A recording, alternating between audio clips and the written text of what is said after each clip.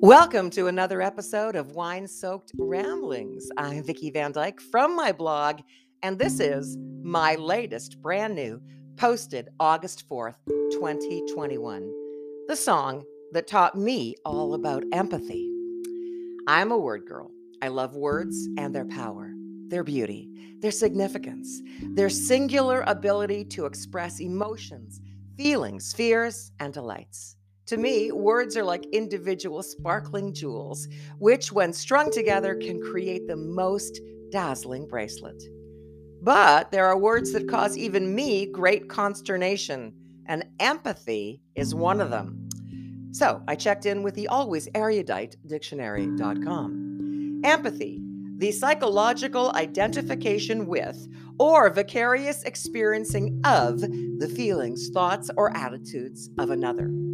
Or the imaginative ascribing to an object as a natural object or work of art, feelings or attitudes present in oneself. Huh? Sure. Thanks. I asked my friends to weigh in. Putting yourself in someone else's shoes. Well, yeah, it's always a good idea to walk a mile in another person's boots to try to understand their motives and reactions and decisions. A good idea, not always the easiest task. Take my pal Ellen. Ellen has decided she would like to have an affair.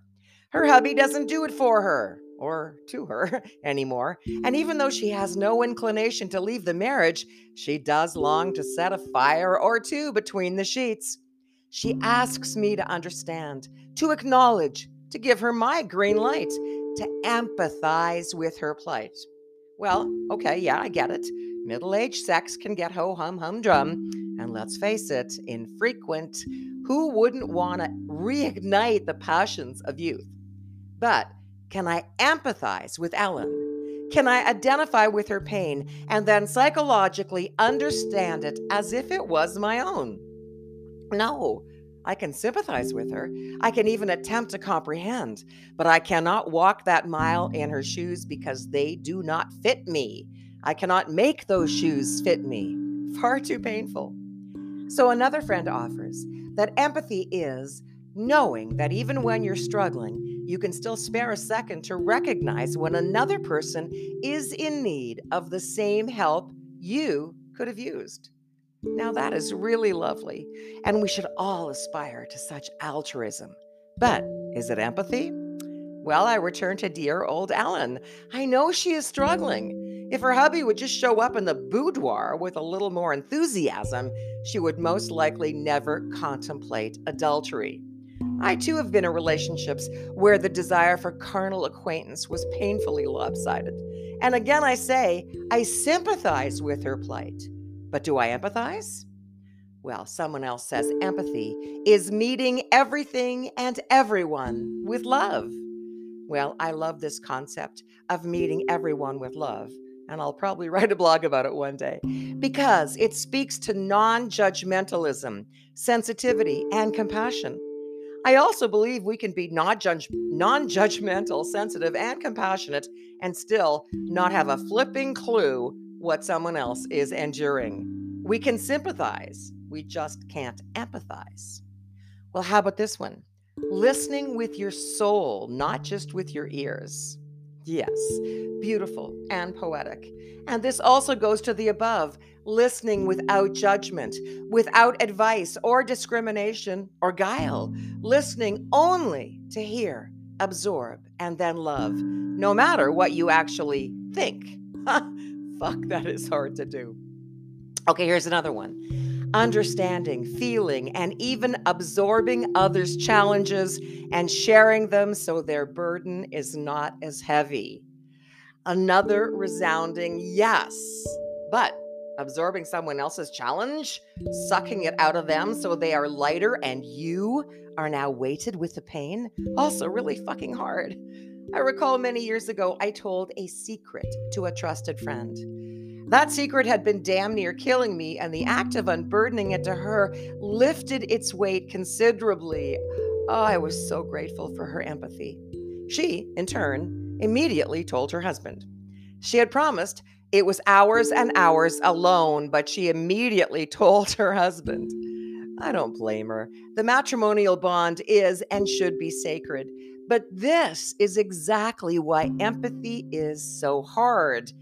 Empathy demands that we place someone else's needs, feelings, pain above our own. And that is damn hard work because we are most definitely hardwired to avoid pain. What we are wired to do is solve problems. And as it turns out, empathy has absolutely nothing to do with solving problems.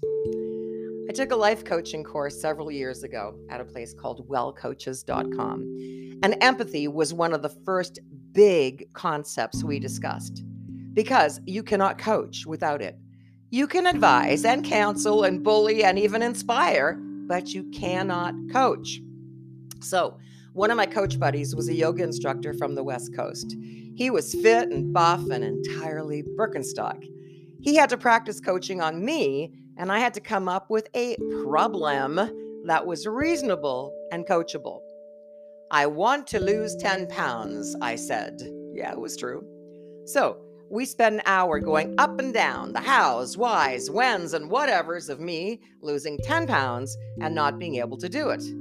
Oh, I could feel his frustration growing, and I chose to feed it with even more obstinance. Yeah, apparently I'm good at that. He finally just lost it completely and bellowed, "Vicky, for God's sake, just eat less and work out more. This is not rocket science." But it was, and it is. Coaching is rocket science because it is not enough to tell your client what to do.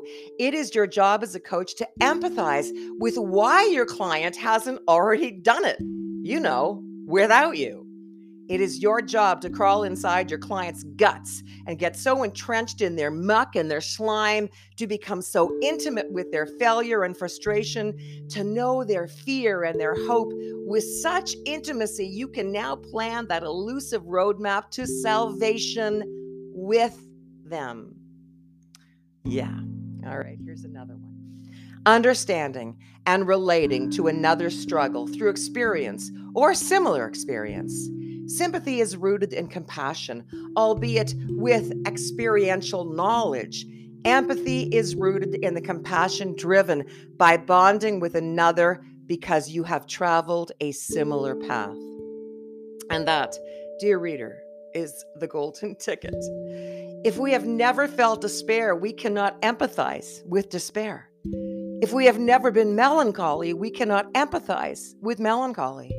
If we have never known abject wretchedness, we cannot empathize with abject wretchedness. I learned empathy via music. You see, a long time ago, I left my husband for another man. And of course, this other man had a wife. And soon thereafter, I heard a song by Lara Fabian called Broken Vow. And when I heard the lyrics of that song, I wept and could not stop weeping.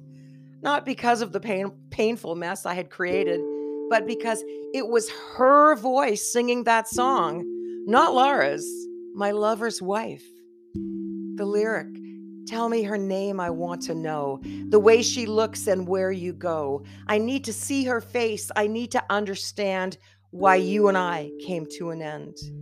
Tell me again, I want to hear, who broke my faith in all these years, who lays with you at night when I'm here all alone, remembering when I was your own."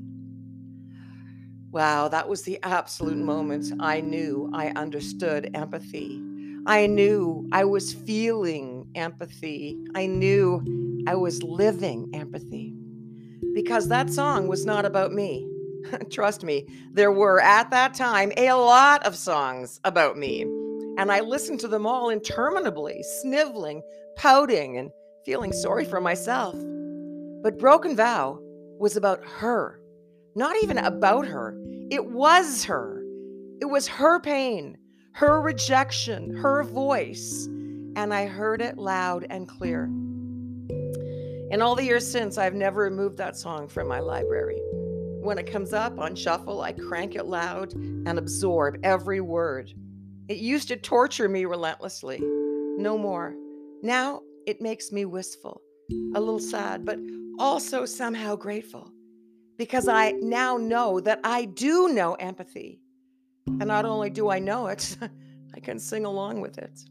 So I guess that is my personal definition. Empathy is when you can sing someone else's lyrics as if they are your own. Thank you, Laura. And thank you for listening to another wine soaked ramble. I'm Vicki Van Dyke. See you next time.